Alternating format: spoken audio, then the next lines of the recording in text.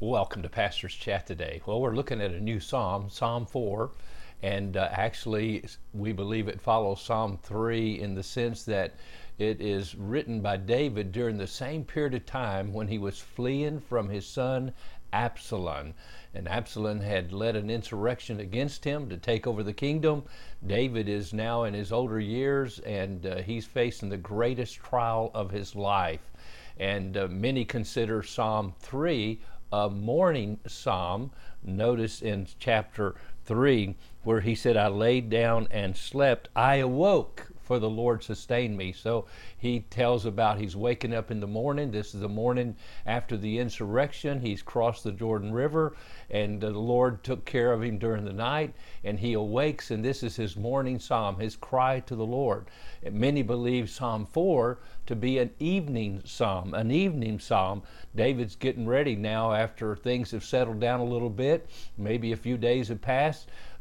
Absalom didn't pursue him, as you understand what took place there in Jerusalem. He was told, well, if you right now take after your father, he'll be like a cornered bear or animal, and he'll fight, and it'll be a terrible, terrible fight, and so don't do it. So Absalom waited to pursue his dad, and so maybe a few days have passed, things have settled down, and David now is writing Psalm 4, because we know the psalm begins and has the title, To the Chief Musician with Stringed Instruments, a Psalm of David. So we believe, again, it was probably Psalm 4 is an evening psalm.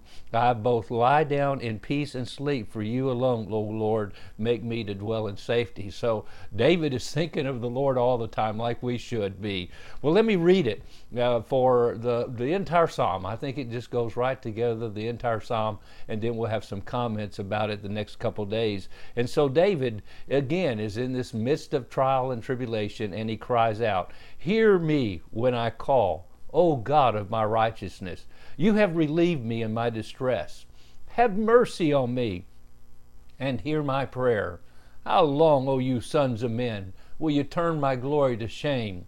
How long will you love worthlessness and seek falsehood? Selah.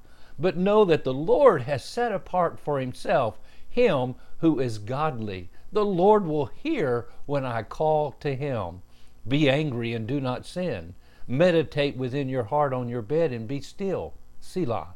Offer the sacrifices of righteousness and put your trust in the Lord. There be many who say, Who will show us any good? Lord, lift up the light of your countenance upon us. You have put gladness in my heart, more than in the season that their grain and their wine increased. I will both lie down in peace and sleep, for you alone, O Lord, make me dwell in safety. Boy, again, it's amazing how a lot of Psalms begin with a cry for help. And you'll read this over and over again as you go through the 150 Psalms. Many of them, a cry for help, a cry in desperation. I'm in terrible straits. I'm facing terrible trial right now. I'm depressed. I feel like no one cares for me. And they begin with, like this one, Hear me when I call. Oh God, you have relieved me in my distress. And actually the word relieved there is enlarged me in my distress. Have mercy on me and hear my prayer. So like you see David, and again facing this tremendous trial, but then the psalm ends with this proclamation of trust.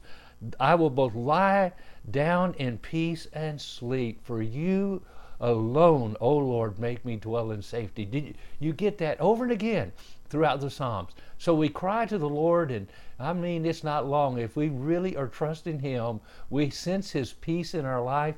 Makes me think of that verse in Philippians 4:6, be anxious for nothing, but in everything by prayer and supplication with thanksgiving, let your requests be made known to God, and the peace of God that passes all understanding will guard your heart and your mind in Christ Jesus. That's for us today.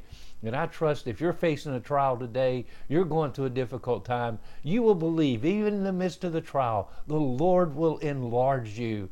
He'll enlarge your borders, your trust, your faith, your hope in him. It's good that I've been afflicted, that I might learn your statutes, the psalmist said in 119. Well, God bless, and you have a wonderful day as you trust the Lord today. God bless.